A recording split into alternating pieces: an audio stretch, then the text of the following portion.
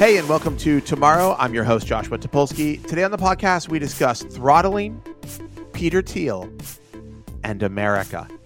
I don't want to waste 1 minute. Let's get right into it.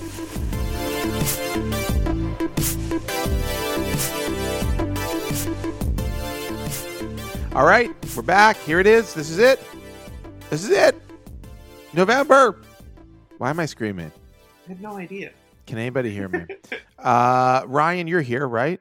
I'm here. We also have a special guest joining us. One of the hundreds of news editors at Input, Craig Wilson, our news editor. Hi, Josh. Hi, how are you? Hi, Ryan. Hi. Craig is joining us. Now, this is a big deal. Now, Craig recently emigrated to the United States from South Africa. This was, when did you do it? Last year? What time? Yeah. What month? Yeah, last year, September. You chose the longest year. He was like, I want to see America at its worst, but this is only we're now in the zone of your second Thanksgiving, and we're going to talk about that later. But I just want you to be thinking about it, and I want the listener Tony to be thinking about it, about what it would be like if you just came to America and you were just experiencing, you hadn't really figured out your Thanksgiving yet. Real Lucy in the football moment. Year 2. Thanksgiving in 2020. Anyhow, all right. So, what's going on? There's a ton of stuff happening. We should talk about things. Ryan? Do we have to? Oh, Ryan, you're very ill. Can we talk about that? I'm about to cough. Hold on 1 second. Oh my God, Ryan! Now we believe you've taken a test. Can I talk about this on the air? Rapid test. Yeah, you took a rapid test, so there's a 50% chance that you have COVID. Yeah, there's a 50% chance I have COVID. The test said you had COVID. Yes. So it's 50-50. But then the doctor told me that the test is like basically made up nonsense, and if I wanted to roll some dice, it would be the same thing. Okay, wow. Great stuff. Very encouraging about the healthcare. Aren't you glad you're here, Craig? I am. I mean, one of the reasons I came here was for the world-class healthcare system. Oh, do you mean plastic surgery? Because we have world-class plastic surgery, but you can't get a COVID test. We do have the best. Although I say that, but we don't know if there may be, like in France, plastic surgery may be so good that French people just look normal. I'll say this: Thailand, exquisite plastic surgery. Well, I'm here sure. I think it seems to be about teeth. I get a lot of ads for like Invisalign and crowns, we have and good I need all of these. I need every one of those. I mean, depending on the state, we have good teeth. I think they just call it rich people teeth. It seems to be part of the American dream. That's what I need. I have like the mouth of a person who has lived on the street for 40 years. My teeth are a mess. Okay, I have the mouth of a man who's lived in England for a regular life. In any event, the last time that we recorded this podcast, I definitely was really sick, whether it was COVID or not. I was pretending to be fine, but I was really sick. I feel like you mentioned beforehand you were like feeling nauseous or something, and then I noted, like, I was like, yeah, so we're gonna do this interview. We had a guest, Wendy Zuckerman, who was great. But I was like, you jump in, if you want to jump in while we're talking or whatever, because Ryan often does when there's an interview. Nothing. You didn't say a word. I don't think you said anything during the entire, and it was like a 40-minute. I was trying so hard not to throw up, and you guys just kept talking. yeah, that is true. That did happen. She was a fascinating guest, though. So fascinating, and just as a we have Craig here this week, and we're going to do a lot more of. I have to say, it's been a while. I said this a while ago that we were going to start ramping up guests again. On a regular basis and interviews on a regular basis. And I really enjoyed it, and we're going to be doing more of it. And if you have suggestions for people you'd like to see on the show, tweet at me, at Joshua Topolsky. You can tweet at Ryan Houlihan. You can tweet at Craig Wilson, but it won't do you any good. You can tweet at Craig. no good. Tweet at Craig. I mean, or leave us a voicemail. Wait, do we still have a voicemail line? I don't think we do. We probably do. We've probably never checked it in 5 years, 6 years. Oh my God. I also just remembered there's an Out West voicemail line. I wonder if people... There's probably a whole show to be made just out of the 5-year-old messages that you have floating around there.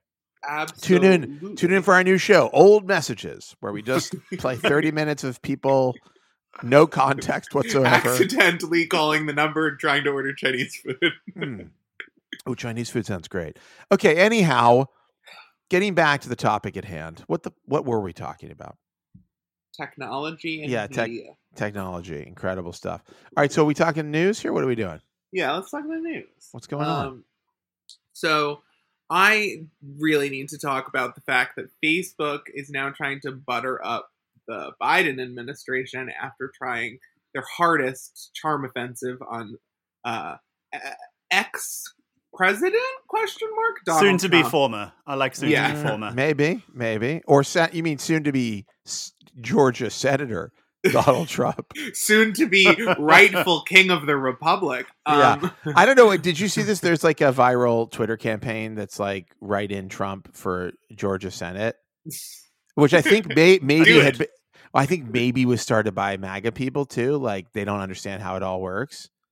Yeah, but they've been saying also that, you know what? I don't think Georgia's a very fair state, so I'm not going to vote at all. Okay. They're right. I think they're right. It's totally fixed. The fix is in. Don't even bother. What's the point? Stay home. If you're not going to vote your ass off, don't vote. Just yeah, exactly. No, obviously we're talking to a very specific person. So they're buttering up. Facebook is buttering up Biden. I mean, the more every day, there's actually a story. I think Mike Isaac and Kevin Roose did a big story today in the New York Times. About how Facebook. Once again, it's one of these stories, and you have one of these stories every 2 weeks where it's like Facebook has the tools to absolutely eliminate all hate and violence and Nazism from its platform, but Facebook chose not to because it would diminish. Because it would diminish engagement or whatever. It's like a story that's literally like that. And it's a part of their story. There's, this anecdote, and this is the anecdote you always hear. It's like, oh, Facebook had a tool literally to show fewer posts that people considered that to be like news that was bad for the world, like just bad news. They have a way of like showing people less bad news, but they found that people come to the site less if they see less bad news, and so they didn't do it, And it's like, I don't know. They also have said multiple times that they're like, we want to be fair to conservatives. And okay, well, first off, it's perfectly fair to say our playing field does not include Nazism. So if you're going to compete, go right ahead, but you can't use Nazism. And it's also the case that conservatives whine that they're being silenced, even if they're the top 10 most discussed voices on the platform, even if their voices are being spread farther, faster, and harder than anybody else. So at that point, if they're not engaging in good faith, then why do you care about trying to please them? They're going to complain either way. So might as well not get people killed. Sure. Might as well not create an army of Kyle Rittenhouses. I mean, yeah, but...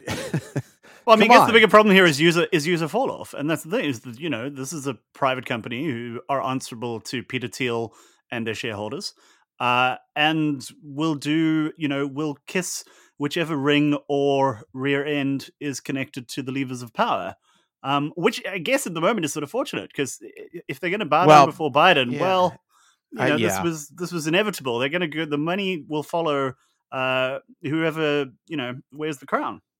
What concerns me, though, is that Biden, I think, knows, and obviously our constituency in the Democratic Party certainly knows that Facebook is out of control and is begging to be regulated. But the Biden administration has shown a certain centrist corporate propensity to listen to lobbyists and donors. And I'm concerned that Facebook's campaign of charm offensive is going to actually work in its favor, and that we're going to go 4 years without actually regulating this thing. Yeah, and we're going to repeat 2016 in 2024. I think there's something to be said for that sort of moderate coziness, but I will also say, I think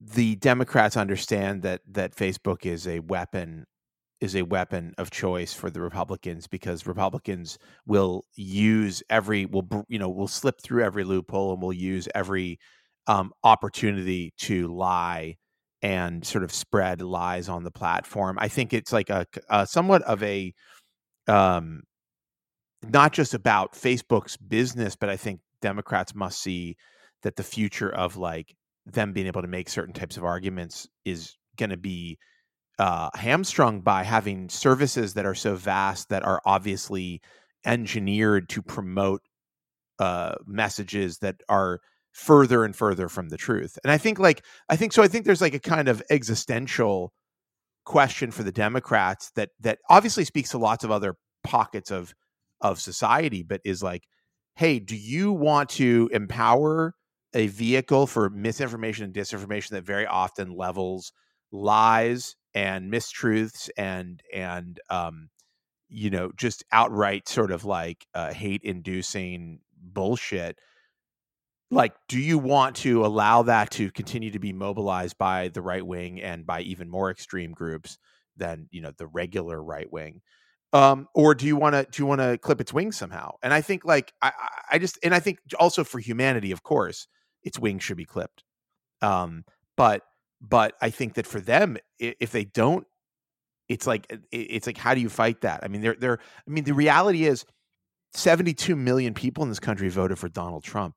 72 million people walked into a voting, polling place, or walked into, or got the mail-in ballot or whatever, and were like, that's the guy I want to follow, and that's the guy I want to listen to. And like, that platform is just a megaphone for that kind of stuff. And it probably converted people who were moderates into extremists because of the lies. And so like, I think you got it when they think about it, it's actually should be a moderate goal. If you're a Democrat that believes in, and maybe I'm rambling here, but if you're a Democrat that believes in your ability to get these middle voters that sometimes vote Democrat, sometimes vote Republican, or these independents who are like, I don't know, I'm an issues voter, or whatever they believe. No, of course. But if you believe that and you're a moderate, then you may look at a machine that turns moderates into extremists and say, we got to break that machine. We got to do something about this. Yeah. Yeah. I mean, I just think so. It's less even about like good policy. If you just go to the most craven basic politics of this thing, I don't think Facebook is good for Democrats. And I think for Republicans, it's a massive vehicle of lies and misinformation that has absolutely polluted their base and their voters and whatever the Republican Party stood for, which was like garbage. But it wasn't, this level of garbage is, unprecedented in human history. Well, I'm looking forward to seeing how many people, as often happens, some sort of overcorrection crisis, how many people distance themselves in the wake of the last 4 years from that particular shade of republicanism. Like people who go, okay, they start coming to their senses because this guy's no longer yelling at them 24/7. Absolutely. There are some who, look, I understand why you would support Trump in all manner of horrors if you can continue to stack courts and if you can continue to drive Republican agendas that, extend beyond anyone's particular term. I understand the virtue of, not impeaching him, even when there are so many other obvious reasons why you might want to. But when he's no longer in power, it becomes a little bit more difficult if you are a dare I say, a more reasonable voter to say, well, to hang on to that kind of those extreme fringe views, particularly when the broader climate, hopefully will shift somewhat. In a year's time when maybe we aren't talking about the president for 3 days in a row. See, but when the Facebook machine still exists, I'll say this, as someone who's very interested in cults and I mean this as like a serious like academic thing. I for a long time thought I might go into cult psychology when I went to college because I'm so fascinated with it, and through my adulthood I've like studied it. Is people who leave cults are extremely susceptible to getting into a new cult in the way that people who are dealing with addiction are extremely susceptible to getting addicted to something else. And if Facebook exists, which is basically all the tools you need to get into another addiction, it's another dealer. Someone else is going to take advantage of all these ex-QAnon, ex-Trump people. And I think we need to break the wheel now. And if we don't, we're staring down the barrel of something far more chaotic and far more intentional than the Trump phenomena. And I would especially say, not just to Democratic politicians or to regular people, but to people who work at Facebook, you're not going to change it from the inside. Like, I've seen so many people say, oh, well, I don't agree with it, but I want to change the culture from the inside. I want to be an agent of good. I want to be in the room where the decisions are made. It's not happening. It hasn't happened. Your belly aching has done nothing. Please leave your jobs. The tech sector has a lot of other jobs. Millions of people are going to want to work with someone. Millions will want to work with someone who used to work at Facebook. And you can go be a whistleblower or something, or go talk to a journalist and actually try to pressure the company in a way that might make an impact. Yeah, but I think that there can be regulatory pressure that works. It has worked before, and it will work again. I mean, yes, change needs to come from inside of Facebook. I think there needs to be leadership change. I personally think, like, at some point you have to go, we can be very, very, I mean, at what point does the profit become a secondary story to the damage that you're doing to the world? I mean, you have to be. I know that they're investors and their board and everybody who works there. I know we can be as cynical as possible and think like you really only care about making money, but I don't believe that. I don't believe that that every single person who makes money off of Facebook is like, I don't care what they have to do to make the money, because then you're on board for like, let's kill children. Let's traffic people. What does it matter? You know what I mean? Like, there are people who have material connection, monetary connection to that company that don't want it to be the way it is. And I just think, like, sure. And there's with also Mark Peter Zuckerberg, Thiel's. I think there is a Peter Thiel, and I don't know how many people are more. I don't know how many people on the Facebook board are more or less like Peter Thiel. But if they're all Peter Thiel, that's pretty fucking scary. But I have to believe there are people who've invested time and money into that thing and want to see it do some good. And I don't know, at some point you have to start looking at Zuckerberg and saying, and maybe this is not even a possibility, but it's like, maybe take a step back and let somebody who has a different type of experience with a different set of values come in and help steer the ship. Because I think Facebook can still be an unbelievable ad platform and an unbelievable communication platform without all of that garbage. And it's like, if it can, then it should be abandoned by its users, than anybody with a shred of sense. And I've been like, honestly, and we've probably talked about this before, I have a Facebook account. The only reason I keep it right now is because it's like attached to like business accounts that we have, like websites that, for better or worse, your website needs to be on Facebook.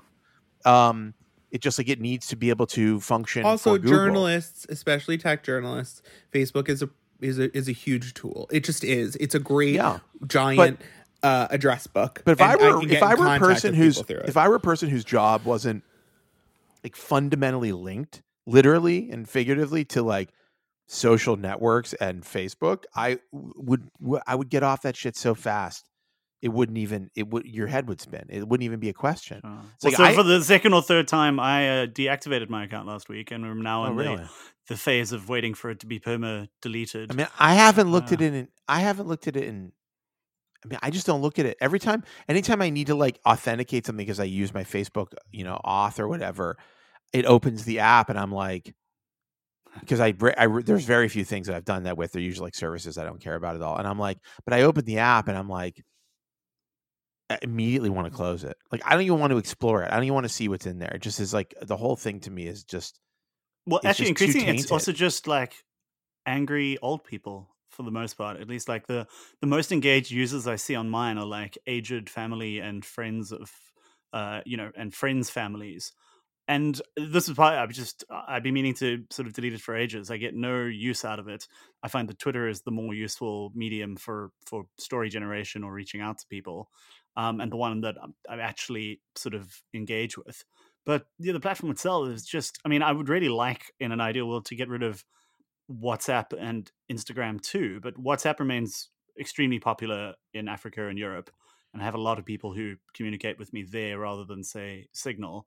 Instagram I've removed from my phone so that I never look at it. Mostly because I find the Instagram desktop experience is much better. you don't have, you don't get the stories pushed on you as aggressively, and you don't get the shopping is removed. You don't get all the mall stuff. You don't get the adverts, exactly. And this is where I worry. Actually, looking at Twitter and the fleets, it's this all services tending towards the same zero-sum game of offering exactly the same things. I find very disheartening. But Facebook, there's just I haven't had value out of it in so long. Plus the fact that I just don't want to be connected to that platform anymore. All I ever use it for is to look at my old high school nemesis, whatever the plural of nemesis is, and try to feel smug. And that's not a noble pursuit. Does that work? I do that at like 4 or 5 in the morning. Oh, really?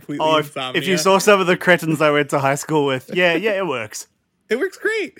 You see how many teeth they lost, and you feel amazing. See, this is like a connection I don't have at all to. I mean, I can't even imagine what it's like, to be honest with you. Oh, that's right, because you skipped the high school experience. I did not really go to high school, and I'm Wait, actually. What were you? What do you mean you didn't go to high school? Were you homeschooled? Not really. No. Were you in a cult? No, I dropped out at like 9th grade. Okay. Josh said, I'm not going to finish school. I'm going to go be a very popular DJ and then start a wildly successful tech site. And I respect that choice because frankly, given the option. And I was popular in high school. I made my parents very unhappy. And keep in mind, I can only imagine. Oh, no, very unhappy. Being your just to be clear, like, I'm not from like a wealthy family. I mean, a lot of people who can do that are like, they're like, well, I'll never have to worry about money in my life, so who cares? My mom's like a school teacher. My dad sold like snack food, like for a living. Like he went to like convenience store to convenience store selling like beef jerky. So we're not. Anyhow, that's a whole other. That's a whole. Sorry, topic. I didn't mean to derail this. But, I derailed. Okay. I was just saying, like, because I'm thinking about like who I would go on. Like people I knew like at raves when I was like in my teens. Like I'm just trying to think of Josh, anyone you hated, anyone who made you feel bad about yourself. That's like everybody. And the best version of them is still shitty. And that's the whole world. That's the whole world. Good. That's interesting. Actually, now you're giving me an idea, like a good idea of what to do with Facebook. I'm like, wait, I hadn't thought of it, but like, there were definitely people that I'd love to like check out. Cousin who was such a dick to you, go on there and see how ugly her kid is. No, we have. I actually all the cousins in my family have a great relationship. Oh well, that's nice for you. That's good. This is the point, though. If the best you could hope for out of Facebook is that it makes you feel better about your life versus other people's lives, this is not a service that we need in a time like this. This is not adding value to us. It doesn't feel essential. Let's put it that way. I mean, like I do think we're going to swing back. I think to some extent, we've talked about this a lot, Ryan. And Craig, we've probably talked about it too. But like, I think that the TikTok generation has a totally different relationship with social media. I think Instagram is increasingly people are like aging out of Instagram. I mean, I think there's like maybe I'm wrong, but I feel like there are a lot of people who are like, I do TikTok, but I'm not going to be on Instagram. Yeah, and I'm sorry. The whole millennial, like, I'm an influencer, this is my best life, I'm going to make you like jealous thing is so cornball and so old. And I think everything I see from people like either my age or younger, especially younger, is the like, I'm just going to be ironically detached and post like shit post memes and not even attach my name to any of these accounts. Or like, I'll just stand Nicki Minaj ironically. And like that to me, it's like, you still get the fun of being on social media and like, it's still like, you get to do something with it and interact with it and who your friends are on there. And if you need to reach out to them, you could. But for the most part, it's not as high stakes as being like, here's my official opinion of this fracking thing. And it's like, Karen, you work in accounting. We don't need your official political stance, and you don't need to take the chance of getting canceled because you took a fracking stance. Like everyone in my age or older, treats it like it's their PR, like press release, and they treat it like it's a PR venue for them and an official, their official documentation of their life. And like, nobody cares, babe. Nobody cares. You're just putting yourself at risk. I agree. I think it is kind of weird that we were like, let's give everybody a forum for broadcasting very personal and passionate beliefs. You know, it's funny because the joke about things like Twitter used to be, you know, I don't want to see people on Instagram. Like, I don't want people like sharing their lunch. And now I'm like, I don't know, man. I'd love to see people. Yeah, that's all I want. I want the mundane.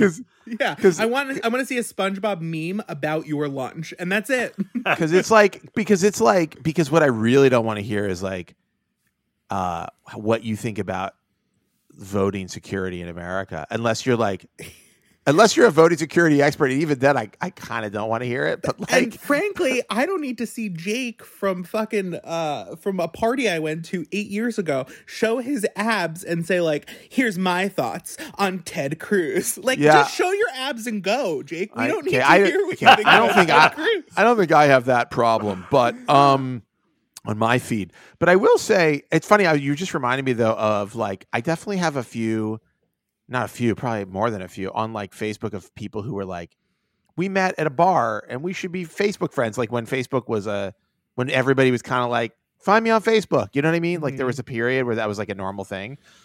I should go back and find those people. Cause like, I didn't even know them. These are like people I met for like, we like had drinks for 2 hours. You know, it's like you're sitting next to them at the bar or whatever. And you're like, this is my best friend forever. Yeah, I remember one time we went out. One of Laura's friends came here. We went out. We're like, she's like, I want to go dancing. We're like, okay. And we ended up going to this place in Williamsburg that was like, there were like 10 people there. It was like a Wednesday or something or a Tuesday.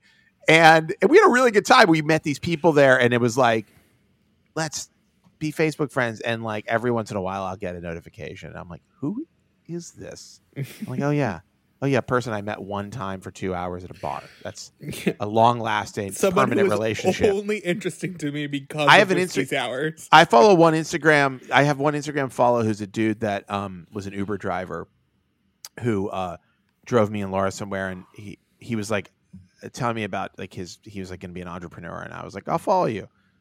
And so you didn't add our Uber driver from CES, Josh. She was telling us about how she carries a gun, and of course she carries a gun because where she came from, you used to give the oldest kid the gun in case there was any trouble while you were out working your second job. Was I in the car? You were absolutely. I think she was from North Carolina, and she was like, well, you asked her if she was packing heat. And she said, well, of course. I mean, this is Las Vegas, and I'm a female Uber driver.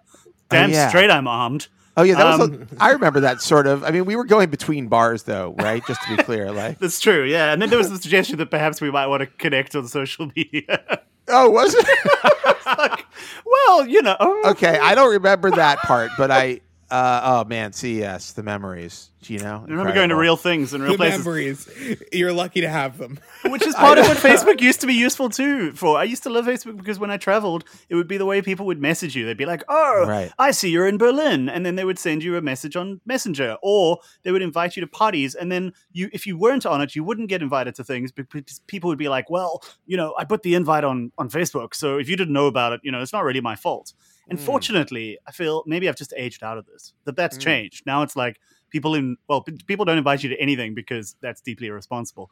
But one day when people are inviting us to things again, they'll just, they just send you a iMessage. What? Exactly. No, you don't know. What I have been saying for many years, and I'm sure I've said this on the show, and am I always right? No, but when I am, I will harp on it. Not always, but when you're right, you're really right. But when I'm right, I will harp on it and remind you.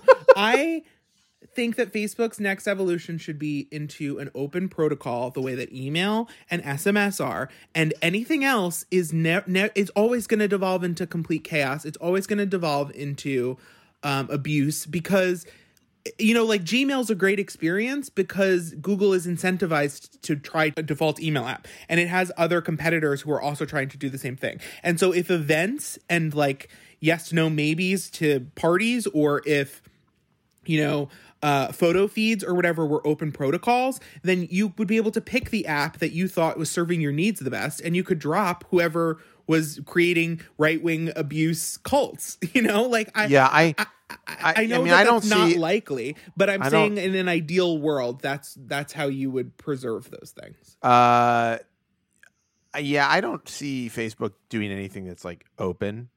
I mean, I think that they're just well, going to I don't become... mean Facebook themselves. I meant like the idea of a Facebook. Oh, sure. Yeah. I know. I think, well, but I think the destiny for that business is just going to continue to be filled with old people who are sharing crackpot theories. And it will be like, you know, it'll be somewhat like the way email has become. And like most of my email is spam that I ignore. The vast majority of email I get is stuff that I ignore. It goes into a folder somewhere and I never see it. And I think that like Facebook will be like it'll be the email of the internet. The future of human relationships. It's like the spam email. It's like the spam email of all spanning the entire internet. Like all of the ways that you could experience spam. Let's talk about the entire internet. Let's do it. There's another story that is pissing me off, and I'm sure is going to piss Tony off. Comcast is about to introduce an internet data cap for your entire internet, which is a new concept to Americans across the Northeast, in addition to the...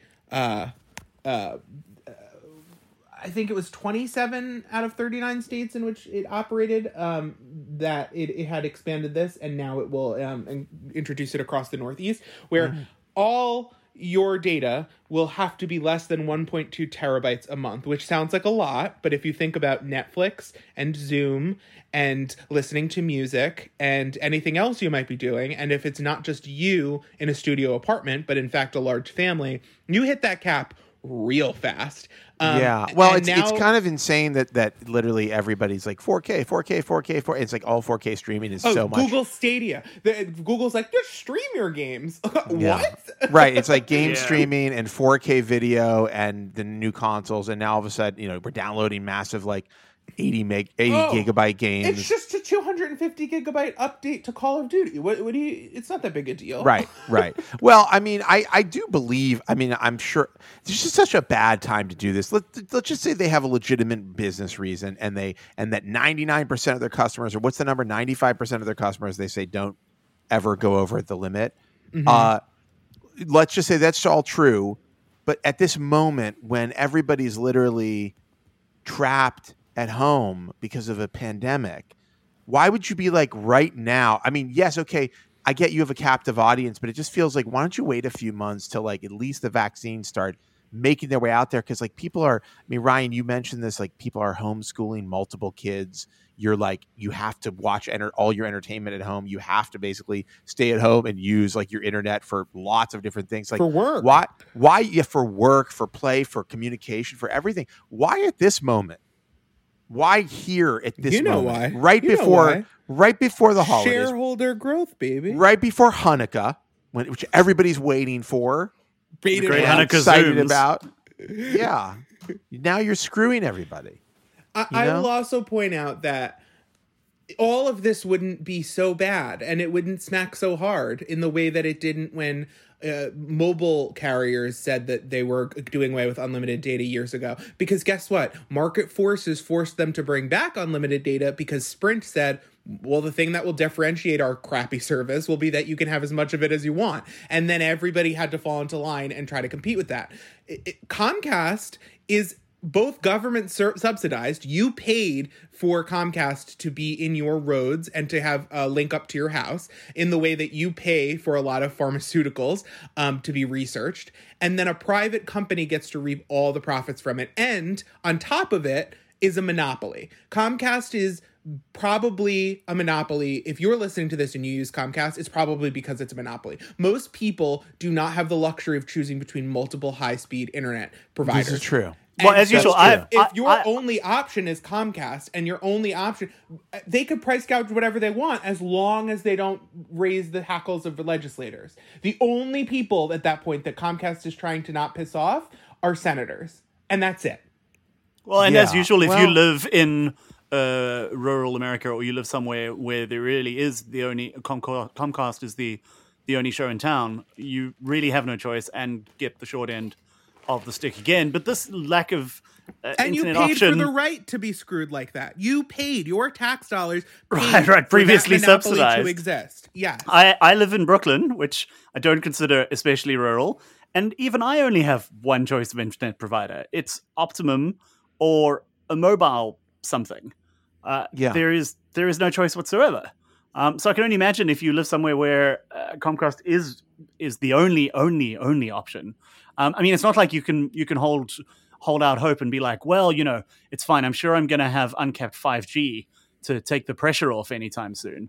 Because that's not going to roll out to outlying areas, right? And even if it does, 5G, there's only so much spectrum, and only so many companies can own that spectrum. So it's already limited, like just by the laws of physics. So at that point, I don't understand why the U.S. I mean, I do understand because money is in politics, but the U.S. should have a system similar to the U.K. where up until the last mile, it's a common carrier, and then it's on like there's little shacks, and at the end of the giant pipeline, there is a wire that the one company can decide to run from the shack to your place, and then you can, decide who you want to run that wire, and then they can all compete with each other. But the issue here is that like we don't have that. Like it's not like the power company where it's a utility and then you can choose your power company and they're using the common cables. It is just, they own all the cables that you free market, baby. That's the free market. I don't understand your problem with it. It's how it works. Okay. You put the cable down there and then everybody got to use your cable. What's the issue? Use your service. I don't know why. It's funny. I mean, if these companies had it their way, there are so many things that people love that would just simply not exist. Do you know how if they had it their way, we would have television and cable, and that's it. And we would be paying. There would literally be 13. There would be like 13 channels, or whatever there used to be, and like NBC Red, NBC Blue, NBC Yellow, NBC Green. I mean, yeah, it's like it's just exactly. Anyhow, no, it's a nightmare. I do think. I mean, I recall. The funny thing is, you forget when you get good service because I have FiOS now, which is mostly great. And, of course, run by the biggest bastard of all of the providers. Yeah. But, you're like, I'm like, oh, it's so good. Like, whatever. Like, we're all set here. No complaints. And yet, I remember being in Brooklyn and only having Time Warner. That was my only option, Time Warner cable. Maybe they have expanded at this point, but I don't know. And it was like so bad. At one point, I was like, I'm getting rid of this and I'm going to get a dish. Like in Brooklyn, I'm going to get a dish because this TV, the TV service was so bad, and it's just like I hated the company so much. I was like, yeah, I can't remember, but that was also a horrible decision. But the point is, I tried what a great TV service is? You know what a wonderful TV service is? YouTube TV. But it's because there's different competitors. Here's what I think: any service that carries OANN.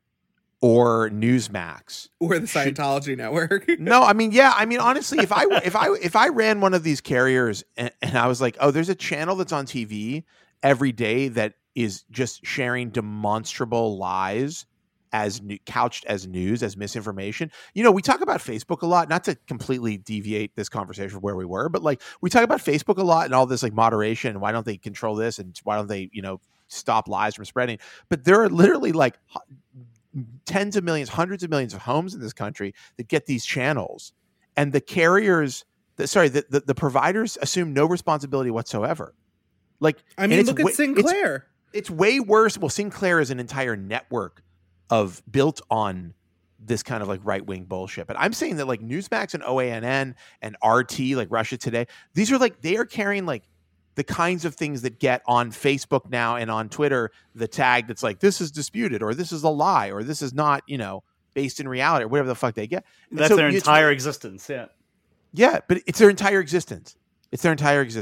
And you have to wonder, what's the benefit? I understand. I mean, yeah, some customers may be pissed off, but also again, you're stopping the spread of lies that are creating, like truly making people like lose their minds, like insane, like mental illness. They're actually creating mental illness. You're spreading disease. Yeah, like by not having an agreed upon set of. And by the way, it's fine if you have a difference of opinions, or you say, well, science says this, and then somebody says, well, there's a scientist that says this. You can have a conversation about that. I'm not talking about those kinds of things. Like, there's like studies show different things. I'm talking about like stuff that's like not true. Like, does chocolate make you lose weight? I don't know. This study said that people who had chocolate, you know what I mean? We're talking about people who are like, there's a deep state that and they steal hundreds of millions of children so they can use their pituitary glands to keep Hillary Clinton young. Yeah. Like, that's like not happening. That's not happening. But no, it's even the election stuff. It's like widespread election fraud. All these stations are like, there's widespread fraud. The vote was stolen from Trump. All this stuff. It's like, there's not a single shred anywhere, not a drop of evidence to support that. And it is truly fucking up this country. Anyhow, so like, you talk about this lock-in, but I also think let's make them more, they should answer more to the consumer, and they should answer more to our government about how those, by the way, speaking of net neutrality, this is a place where, net neutrality has been absolutely destroyed during the Trump era. And this is a kind of question about throttling that would come up in a net neutrality conversation. When you throttle, potentially you are not only making the experience worse for consumers, but you're also making it harder for competitors. I mean, but that's the point. You've also got to force it. You've got to force it with regulation. The problem is you can't. There's no carrot. It's got to be stick. You've got to say, well, like for coverage or for internet speeds, you've got to say you need to, if you want to continue to have a license, if you want access to 5G spectrum, if you want to be able to offer fixed line internet connectivity, you need to provide 98% population coverage at a minimum speed of 20 megabits a second. Or something. You need to make these rules that are like, if you don't hit these targets, we hit you with $1 billion, that's never enough, a $10 billion or $100 billion fine. It's got to be punitive, because that's the only thing these sorts of markets understand. Otherwise, poor people in Nowheresville are always going to have shit internet. Well, there's a reason why our internet coverage in this country is spotty and often slow. I mean, comparatively to other countries. I mean, this. I mean, I actually don't know what it's like in South Africa. I was going to ask. I've been waiting for a moment to ask. What's the internet situation? Well, so here's the prime example. I mean, it was like you mentioned with your Fios connection. For the last couple of years that I lived there, I lived in a neighborhood that had fiber internet, and you could choose between anything from 5 megabits a second to a gigabit line, assuming you could afford it. And say you could get a really solid, like a 200 meg line for the equivalent of, I don't know, $30 a month or $40 a month, which comparatively was a lot of money. But the point was, if you lived in the right neighborhoods, you could get great internet if you lived in the right neighborhoods. But if you like here, if you lived anywhere else, and it didn't have to even be anywhere else, like deep rural. For a long time, the neighborhood I lived in had great internet. 10 miles away, my mother's neighborhood still had ADSL lines. The best you could get was a copper connection. So it was the same kind of thing. The right neighborhoods, great coverage, great connectivity. Everywhere else, good luck. And then the added crippling punishment that if you could only live on mobile, well, basically you were screwed, because the cost of mobile data is insane, and there is no option. You can get an unlimited, in inverted commas, package. You can get like an unlimited with a fair use of, say, 30 gigs a month, but it costs you $100, and $100 is a lot of money in South African terms. That's how it was when I was in Australia. It was, the actual internet was so capped because there is one line that connects all of Australia to the internet. There is one cable, and sometimes that cable, something would happen and you just wouldn't have internet. And that's a nation larger than the US, a nation the same size width-wise as the moon had one cable. So it was very frustrating and expensive. But then mobile data, that was absolutely comical, absolutely insane. And yet I had more choices on the table for providers with that tiny limited amount. They were working harder to try to bring me good options than we have in the US, which has enormous infrastructure, couldn't have more infrastructure, invented the telephone. And I don't have as many options here. And it's very frustrating because, we have Fios at our new building, but at the current building, we were told by the Fios people that it's up to the people who own our building to make an appointment and do some stuff. And they didn't really want to do it because it was going to cost them some stuff overhead and the city wasn't incentivizing it. And it's this whole thing where like, all right, well, I guess I just have this one crappy provider and I have to pay them because not only before COVID, but after COVID, all my work is digital and I have to move large video files. And so at that point, it's just the cost of doing business. And with this kind of like captive audience, I mean, it opens people up to abuse. And I think we need to take very seriously, like, I think during the Obama years, we thought that like tech was just going to solve everything by virtue of being new. We need to take very seriously political, technological issues and start regulating these companies, because we now know that these companies are just like every other capitalist company and they're going to screw you if given the option. And we've seen what banks do and they're going to do what banks do. And so it's on us to make sure that we regulate them the way that we've regulated, automakers and the way that we've regulated other industries into being responsible members of society. And regulation doesn't have to mean communist. And it doesn't have to be something bad. Like, guess what? If the auto industry hadn't been regulated, I guarantee you most automakers would probably be in a worse position. There would be one who is in a great position. Ford would probably be doing great. The one who liked seatbelts. Yes, but the rest of them wouldn't exist. And so, yes, is the medicine tough, to quote Margaret Thatcher? It is. But guess what? You have to fucking take it, and it'll be good for everybody on the other side of this. All the tech companies will be very, very, very prosperous. I guarantee you. Well, here's the thing. The companies we're talking about, you'd be one thing if you were like, wow, these alien companies, listen, we don't want to regulate them out of business, Ryan. Okay, absolutely. They're suffering. These little lemonade stands on the corner. These companies are quarter after quarter. Particularly, you talk about record profits. The carriers and the providers, quarter after quarter, record profits, destroying profits. You understand? They're making a lot of money. Okay, they don't. It's not preordained that they get to just do whatever they want and make as much money as possible because that's good for their business. You got to think about the long game. This country truly has problems with thinking of the long game at this point. It's become so abstract to people in America that they can't go, to your point, what's better in the long run? Like what actually will be better for the country? How can we be a stronger nation? How can we have more companies like Apple spring up here? How can we take on the rest of the world and continue to innovate and to make the quality of life here better and all this shit? And it's like I'm sorry, like what is the end? Like a scorched earth where Jesus comes back? Like I don't know who really believes it. I don't know, but none of these Republican politicians do. Maybe a few really dumb ones. But like no one believes that the rapture is coming. It's like we're stuck here. And it's like, yeah, I guess we could do like whatever. I assume it's in one of the Purge movies, eventually there's like a community of rich people with a huge wall around their like purge-free houses or something. I guess that could be the way it's going to work out if you think so. But also maybe the flip side is like this country got where it was going in the first place because we were actually doing a lot of like socialist projects, like projects. What we were doing was we were sitting down and saying thoughtfully, what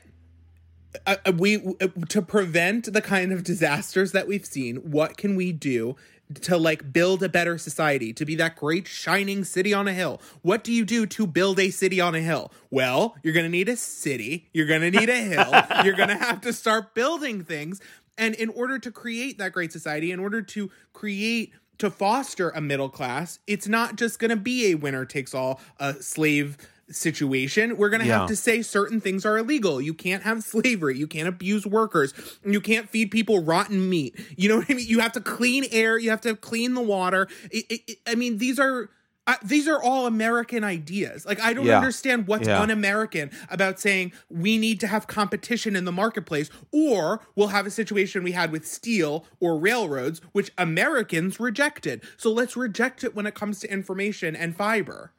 Yeah, it's crazy. I got to say also, again, I'm not sure. One of the craziest things about the Trump era is that it got us all starting to have these conversations that like just were so completely over, like, and not even over, but like you wouldn't even considering having the conversation where you'd be like, that's not things even for granted. You would say, well, we let's took things care about other people's children because children are important. In the Trump era, it's like, fuck your kids. My kids are more important. And if your kids succeed, my kids fail, which it doesn't even make sense. I mean, I also like, I definitely had moments where, I mean, I'll admit I had moments where when all of as this crazy stuff has been going on and that like a real fascist wave has been kind of like rising amongst Republicans, like would they really want a dictator? And they really seem to be saying like being against fascism is wrong and being for fascism is good. And like trying to kind of turn it all around. I did have like occasionally a fleeting thought where it's like, wait, did we arrange, have I made an assumption that society will be arranged in this progressive manner where people are, trying to be better to each other and more accepting and more open and more, and, want to push like the ideals of like more education and healthcare for everyone and taking care of your neighbor and all the stuff that I think leads to like progression in humanity? Is it just some weird lie that's been fed to me that that's the way society should organize itself? And is it possible that actually the way that we're ultimately going to really be organized is around this like Nazi kind of might makes right, strong man reality where like, it's like, oh yeah, that's the order of things now that like if you can be beaten with a club and like, that's the way society is now going to actually be arranged. And perhaps all of this other stuff was like an anomalous moment in human history where things were getting better. And like, it actually, like there were moments where I legitimately was like, oh, like, maybe everything that I perceive as being good and right is just like a mistake. And we're actually that's the way society's supposed to be. Not like I endorse it, just you've got a confirmation bias that you've been blinded to it by your right. And so snowflake upbringing. Yes. It was the liberal globalist, what are the other scare words? Was a society of people where we cared about each other and we were trying to work towards higher ideals an aberration because of certain circumstances, or is that actually where humanity will trend as we get more capable and technologically proficient and intelligent? And I still don't really know. I think we need to we have to believe in something better, or why else do we keep living? I'm just saying, I choose to believe something better. No, to be clear, I think that the progressive stuff is correct. I think that that's the arc of humanity and history is to us being better, not like stronger, not being like stronger than other people. I actually believe wholeheartedly that is the correct path for humanity to take. I'm saying that like these people got the conversation to a point where I did have that fleeting moment of questioning it, and it's like that I could even have a moment of questioning it is such a weird, scary thing to me. But it's like, but why are we even fucking having these conversations? Why are we even questioning? It's like it's such a broken worldview, and they've been able to express it so broadly and so constantly that it's like it's now sitting in the back of our brains, and like there has to be some way to cleanse that. There has to be some way to erase it, not erase it, maybe to move through it. I mean, like everyone just needs to take psychedelics in the desert and talk it out. I mean, maybe. But preferably not all at once, I think, and leave the guns at home. Yeah, I agree. Well, no, I mean, but I don't know, man. I mean, some people have been, they've just been hardwired into this stuff. And it's like, I really don't. It's like we're really having two very different realities at once. And, it is enough to make you feel crazy sometimes. It is enough to make you go like, wait, maybe I'm the crazy person. Oh, try explaining to your relatives that you voluntarily moved to America during the end of the Trump administration because you thought that was really going to improve your odds of a good life. I mean, what do they think? What do they say about America? Well, it depends. It depends who you speak to and which particular fringe they are plugged into. I speak to some people. I have one friend in particular I think of who lives in that bastion of civilized society called New Zealand. And he and I, my best friend from childhood moved to New Zealand like months before COVID, and he was supposed to just work there for a few months and come home. It was going to be his eat, pray, love moment. And I swear to God, every time I see him in his smug little self at a club or at a restaurant, I want to throttle him. I want to destroy him. How dare he? Sorry, I had to get that out. No, absolutely. Well, every time I speak to this guy, he's like, yeah, so America, hey? Good luck with that. And he is extremely gonna go to a Jacinda rally. He's extremely dismissive. Then I have other people who are like, well, at least you moved to one of the coasts. So there's that. And then I have, like most South African, I guess, Caucasian South Africans of a certain age, I have some family in Australia. And they too, of course, are like, well, yeah, it's not Australia, but I guess it'll do. They're pretty mixed reactions. I mean, some people think it's wild, and then there are other people, and perhaps I think Americans should continue to take comfort from this. There are a lot of people, particularly my younger, like nieces and nephews and so on, who continue to think that this is absolutely the coolest thing ever. There is still this notion of America being the land of milk and honey and the land of plenty, and that there is still an aura about it, despite the insanity of the last years. America's greatest resource is insisting that it is the main character of the world. It just fully believing with full confidence that the entire world is a romantic comedy and it's just on its bicycle with a baguette riding down the street. One of my wife and my biggest issues is trying to figure out, we were like, well, we would really like to imbue our children with that unbridled, often irrational confidence and self-belief that seems to permeate Americans. But we'd like to do that without the attendant blind spots. I think based on having a kid here through the Trump years, first off, kudos to her school for really they really downplayed the Trump. They don't talk about politics at a school for 5-year-olds, but I think for a while they kind of held off on even putting up the new president count, like the president chart. They have, when she started there, Obama was still president, and so for a little while at least. At any rate, but it's I think you could. She has. Zelda has an incredible amount of self-confidence, and definitely thinks she's going to take on the world and loves America. Right. America. She's so patriotic. Sometimes I'm like, I think she might be MAGA. I'm not really. It's over the top.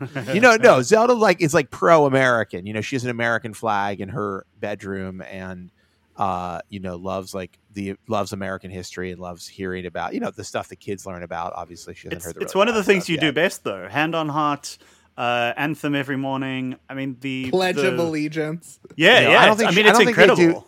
They don't do the Pledge of Allegiance. It's a Thank Montessori God. school. Thank God. I sat down. It's very progressive as far as that stuff is concerned. But they definitely have instilled a love of America. Pledge of Allegiance at 4th grade and never stood up again. And I remember everyone being like, I remember my mom being like, how dare you? People were so angry with me as a child. And now I look back and I'm like, how was no one encouraging that spark of fucking hatred of authority and rebellion against this weird North Korean ceremony we were doing every day? Yeah. It's very odd. Yeah. No, it's crazy. But it's interesting. It's an interesting question to think about. Do you, Craig? You're obviously, you just got here, but are you psyched about America? How are you feeling right now? Going through your first full year here. I will say most immigrants go one direction or the other. They're either this place has been very abusive, or they deck themselves out as Uncle Sam. Right. Well, I'm going to mess with you and be somewhere in the middle ground, I guess. Let's put it this way: I'm not planning to flee anytime soon. I also looking forward to some of the advantages allegedly that there are to moving to one of the global centers of the world when being in the global center of the world means more than being in your apartment again. That's the other thing. Yeah, you're like, let's move. You're like, let's move to New York. There's so many museums. We can go see shows. Right, greatest city in the world. The shopping. I can't wait for you to see Wicked. You know, the tiny apartments are totally worth it because you're going to spend so little time in them anyway. Exactly. Yes. No, I'm still bullish. I got to tell you, I'm obviously more bullish in light of the events of November 3rd, or if you prefer, the soon-to-be former president's concessions to the GSA yesterday. I thought you were going to say November 3rd through.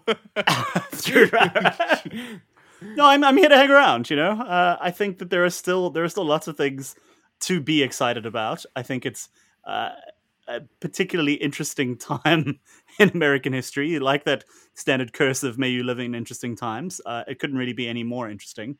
Interesting is not even the right. I mean, true. Interesting is a loaded term. Interesting is like you get a good story. This is like make it stop. Interesting is very Midwestern, right? It's like, oh, that haircut. You're so brave to wear that haircut. I could never pull that off. Interesting is 9/11 was interesting. 9/11 every day. That's Groundhog Day.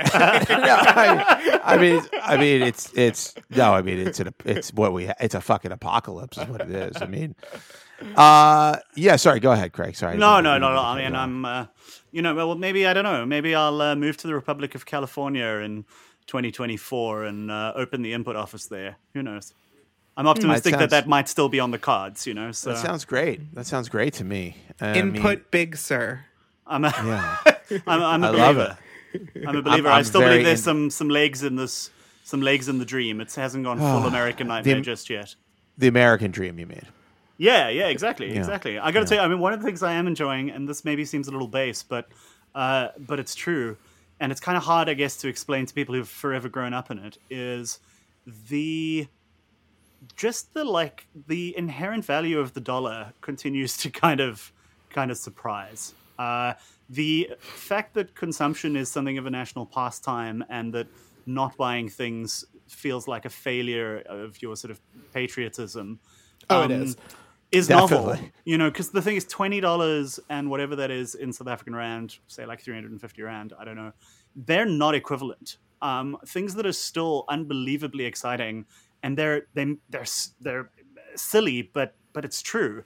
And things like, I can buy a book, right? I can go into a bookstore with my mask on, and I can buy a hardcover book for $20.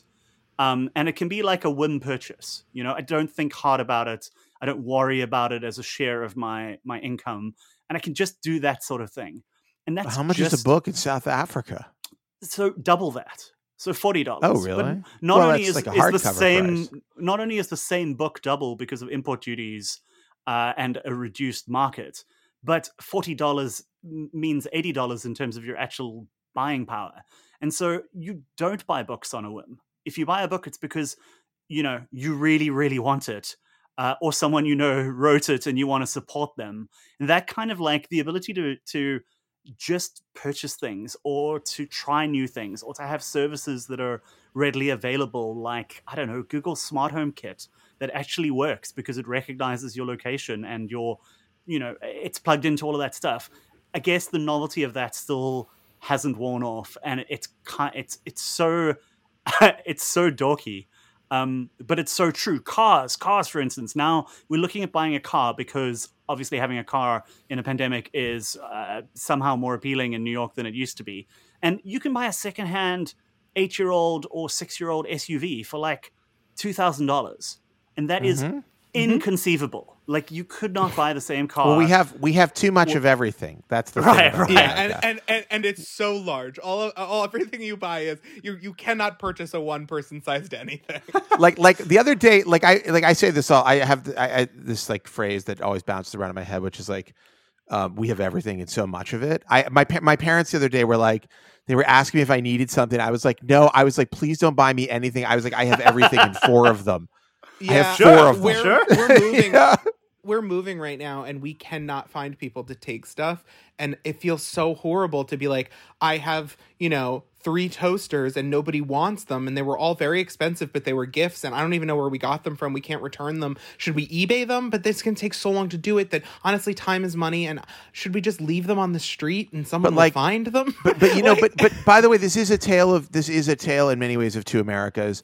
We happen to be, and even, you know, like I understand that, like, we're employed. That's the difference. We're employed in New York. We're employed and in New York, yeah. And in New York, and if actually, you know, we work in an industry where, you know, we have to some degree, like, consume things. Oh well, yeah, that is also part of our jobs. And I think so, you know, and it's like, I feel, I mean, when I think about my life now versus when I thought what my life would be like when I was, you know, a teenager, or even a young adult, like, I never imagined that I would have the, you know, the luxury that I have. Like, like I said, my parents were very blue collar, and, like, you know, it's like, it's been increasingly possible to acquire and to acquire many things and live in a way that's very comfortable if you are, you know, in a certain bracket in America. But on the flip side, it's become increasingly hard to get to that bracket.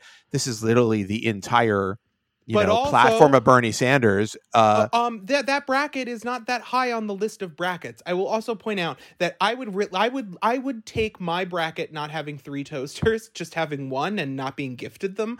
I would take that if it meant, first off, that it was easier to get here. Second, that the people who weren't in this bracket got health care. And third, that it meant that the people who were brackets ahead of me, I mean, we're talking right now as people who are probably, and maybe, I mean, no offense to whoever's, to the two of you, probably still considered middle to lower middle class, even if you own a home, even if you have a retirement fund, on the scale of Jeff Bezos, on the scale of Kim Kardashian, and the level of wealth in this country. Like, the level of wealth is so beyond what we're even talking about that we might laugh about these, like, luxuries that we do see as being excess, but the level of excess we're talking about is very different than the excess that exists really, literally my block. On my block, there are people who are so wealthy beyond any imagination that I could ever have in scale. Well, what's funny is those people are very poor by comparison to other people further up the block, and probably super aware of it, and like, but it's and feel a little hard done by about it, you know. But it's not what it. I was going to say, I live on the same block as Donald Trump Jr., and I think all the time that we're closer in wealth than most of the other people on our block. Okay, yeah, but Donald Trump Jr. doesn't really have any money, so that's what I'm saying. Mean, you may actually be wealthier. You may be wealthier than Donald Trump Jr. I was saying I'm closer in wealth to Donald Trump Jr. then, but I also think it's important to note that, like, the U.S. Yes, we have all this consumption and stuff because, you know, that's how you fight the terrorists. It's also a place where, like, I think we have this notion that, like if you're in New York, right? Like, I would love to take Craig. I'm sure you've visited, but I would love to take Craig to, like, the Midwest, to, like, a Walmart, because the idea of what is a standard is, I mean, like, we're laughing right now because, right, if we were going to go to a movie theater, we would be given a very large soda and they would call it a small. Haha. That's like a 90s joke. But if you go to the Midwest, they don't even have a notion of the large we're talking about. Like, you go to a Walmart in the Midwest and it is the size of an airplane hangar. Yes, it has literal cars in it that they sell. It has aisles that you can actually get lost in. There have been movies made about people who live out of a Walmart full time. Right. Because, like, you can. Like, the amount of the scale of things is so outsized and so shocking. It really is, and this brings me back to one of our favorite topics, and then I think we should do our Thanksgiving stuff. But this brings me back to thinking about cyberpunk. You know, I mean, and I think we talked about this last week, but the world that we envisioned in dystopian sci-fi has really come to pass. And I think I said last week that if you were to show somebody from 20, 30 years ago what's going on in reality, but that, I mean, take them to one Walmart, even in New York. No, that it's true that these places of commerce are these cavernous sort of mini cities. And it is like, I mean, it is indicative of so many things about America. But it also, like, it is such a bad sign that Walmart can basically move into a town, destroy all of the businesses there, and then open a massive, all you can eat, all goods made in China place where you can get cheap shit. I mean, one of America's most successful cities and counties is Disney World, because it is literally its own county and its own city. And it's very successful. At least that has attractions. At least there's something to do there. Walmart is just a place where you buy things. Sometimes you need the things, and a lot of times you don't. But the point is, like, Walmart is built literally on the thing that if you talk to any Trumper and they tell you, like, what the problem is, you ask them what the problem is with America. I mean, besides saying like libs and snowflakes or whatever, they'll tell you like they shipped all our jobs overseas and immigrants are taking our jobs and all this bullshit. And it's like, yeah. And like the Walmart, which Trump loves, and the Walmart family that undoubtedly supports Trump is like the Waltons. They've designed this exactly like you described. They're the people responsible. They're the people who did it, and they're going to keep doing it over and over again. They want it to happen because they can get slave labor for pennies on the dollar, and then they can sell you shit for a huge markup that still seems cheap to you. And on the wheel turns, which is why we need a dragon to lay waste to the entire city. Did you just throw a beer can at the... I did not. That wasn't me. That was Craig. I knocked over I always get the pronunciation wrong. LaCroix?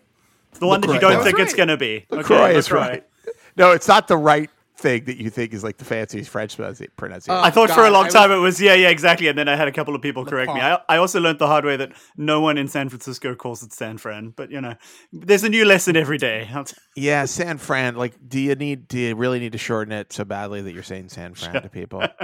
I think on that note, we should talk, since we have Craig here and it is the week of Thanksgiving, we should talk about what are we talking about here, Ryan? We're going to, instead of doing nice things, do things that we are thankful for. And the theme of our Charlie Brown Thanksgiving.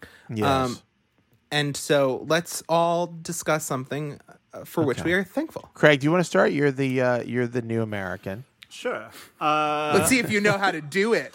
Yeah, let's see if you really know. Let's see if you really know what America's all about, buddy. I really don't. Because last year, my Thanksgiving consisted of wandering around Lower Manhattan and taking the Staten Island ferry with my wife, and then riding angelfish carousels on the shoreline with absolutely no other humans in sight. Oh, wait, I love those carousels, though. They're so good. Very cute. Really good to me. That actually sounds great. It was a pretty good day. So, but I have never actually been to a real Thanksgiving meal, so I have no sense of this. But I'll tell you the thing I am most thankful for. Can I just say that next year when we can be in person, let me take you to Thanksgiving if you don't have other plans. Oh my god! Look, I mean, I love overeating, over drinking, and then complaining about it. So I feel like if you haven't been to like a real Thanksgiving, man, next year is going to be. Hopefully, we'll all be vaccinated. And we got to do it. You want to talk about overconsumption, baby. Great. I want all the invites. Once the vaccines are out there. It's a bacchanalian feast. Sorry. So, all right. Well, so I mean, can you even think of somebody to be thankful for? I mean, sure. I have many things to be thankful for, but I am also an irrational optimist. So aside from the obvious political ones, the thing I am most thankful for, which is very quarantine, sort of lockdown friendly, is what I believe is referred to as a foster fail. I have a small tuxedo cat named Kokomo, who we originally got to foster. And then after a couple of weeks, the foster organization were like, listen, could you send us some pictures and some personality descriptions? Because, we've had some interest. At which point we went, you absolutely cannot have her, and spent the money and adopted her. And so, it's a small furry shithead, frankly, because cats only tolerate us. What's its name? Kokomo.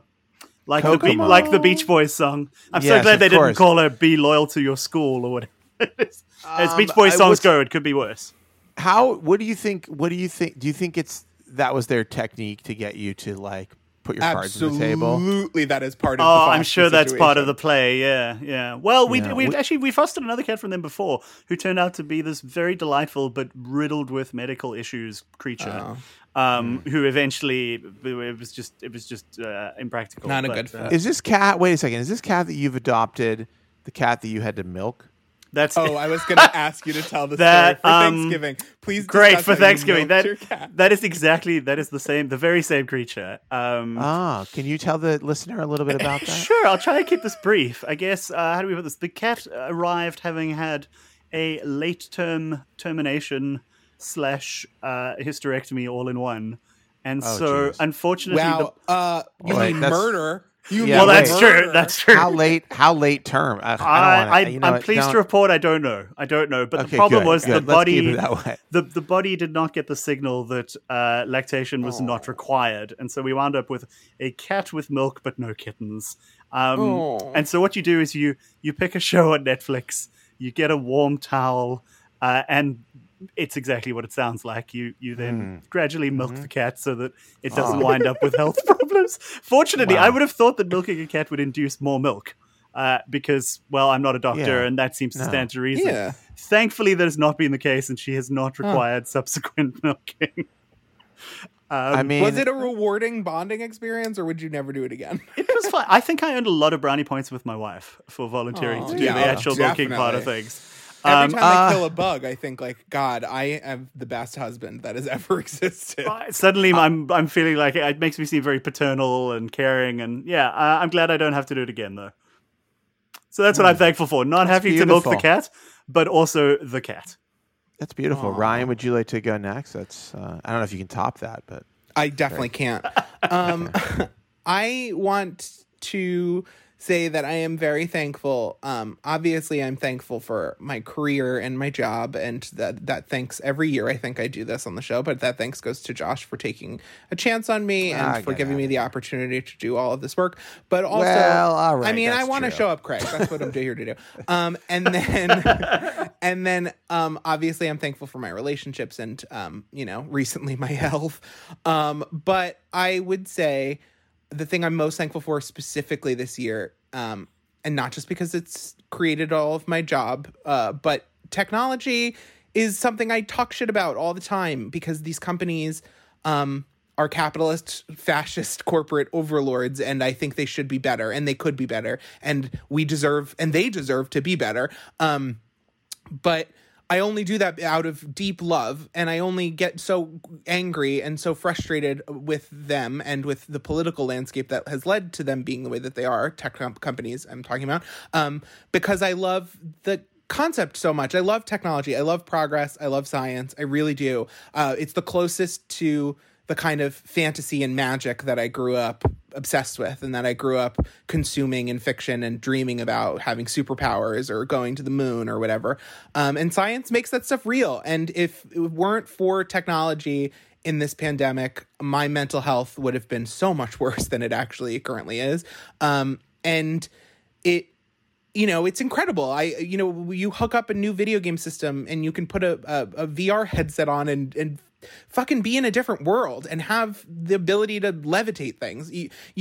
I can tell the air that I want the lights off and they turn off. I can, tap a tiny thing on my watch and pizza appears. Like, it is shocking to me, the level. Like, I have always joked that my iPhone is essentially the magic wand from Harry Potter, and literally all of us act like it's frustrating to own, which is just crazy. Like, we have magic wands. They should have made it the fucking magic wand shape then. Absolutely. And the more I understand about it, the more amazed I am. It doesn't get less magical the more I understand about Spectrum or phones or internet or any of it. It just gets more remarkable. It gets more amazing. And the more I've learned how things work, you're right. Like, the more shocked I am that we're able to do it and the more excited I am about it. And, I can just point my phone and then the next day, a Peloton arrives and people are teaching me how to use, that's insane. And then I can sit on a bike in the middle of my living room and have the world-class trainer come in, the best trainer in the world, come in and hype me up with the best pop music in the world. And I can compare how I'm doing to people around the world. I like it's hype you up, not ridicule your effort, which is what I'm perpetually scared of. No, they're very nice. Yeah, it hypes you up. You do the ridiculing afterward in the mirror. Exactly. It's amazing. And the fact that all of this exists and we live in a time when it has yet to destroy us is so nice. And we're living in this little cresting we have bubble. Yet, but very close, very close. We're living in this little cresting bubble of technology where we get a lot of the benefits with, a lot of the we're paying on layaway, let's say, societally. All of the bad parts will be coming later in a bill. But for the moment, it's very nice, and I would be dead without it. And I'm very, very, very thankful to all of the people who work every day to make it possible, and for all the people throughout history, from like Ada Lovelace way up to making it possible. I really am. And I think it's important that you step back on days like Thanksgiving and try to look at the scale of things and appreciate where we are, because it can be really easy to be resentful of the moment in history in which you live, but you should also look to the Scotsman who invented the telephone. I'm sure you said something about the invention of the telephone earlier, and we glossed past it. But I think you meant Alexander Graham Bell. But on you go. Look, I can't. You hate America? So you hate America? What are you? Are you kidding? Back-to-back World War champs. How could I not be enthusiastic? Let's talk to Trump about this. Let's get a word in with him. Well, that was both very touching and very on brand for you. It's true, Ryan. Josh, what are you thankful for, Josh? And my stuff's so boring. I mean, I think I'm just a regular person with regular things to be thankful for. Not that you guys aren't, but I mean, no. I've said this before on this podcast. I've talked about it. I mean, I'm thankful. This obviously pandemic is a nightmare, and I wish it had never existed. But I am thankful that I have, because of the pandemic, I've gotten to spend a lot of time at home with my family, and with Zelda, who I've spent many years of Zelda's life at work, just at work or commuting or on a road trip going somewhere. And we have had, we've been able to do things that we haven't really been able to do consistently. And it's at an amazing time because Zelda doesn't remember stuff that happened last year, but she's now definitely remembering things that happened like last month, or, she remembers things that happened last year. They're kind of out of order, not super specific. And I'm like, do you remember when I wasn't home a lot for dinner or for bedtime or any of that stuff? And she's like, not really. And I'm like, that's great, because I think she'll remember this stuff. Yeah. And so it's been really nice, even though I definitely think we're all a little stir crazy. And I think that obviously I would love for the situation to end immediately. I do think, yeah, I feel really thankful for that. And I'm, it's just like, as a person who's been going nonstop for well over a decade, actually, I'm pretty obsessed with the stuff that I do for work. It's nice to have a chance to not, have 2 hours sucked out of the day commuting, or, having to stay late at the office to finish something, because I can actually concentrate and focus and finish it at home in a reasonable amount of time. That stuff has been, I'm pretty happy about that. But I'm also excited that there's a vaccine and ready to take it immediately. Just jab it into my neck and get out there. Give me all three of the leading contenders. Let's not let's not mess around. I'll just have them all at once. Yeah, I'm ready to go. Anyhow, so yeah, there's that, and I don't know, and also for my PS5, which I love, man. Also, we're very thankful. We're also very thankful for Tony. Thank you for listening, Tony, and all the Tonys out there that are tuning in every week for some reason that I can't explain. I'm gonna go with meds ran out. I'm gonna go with mental illness, deep, troubling mental illness. All right, bye. Bye. Bye.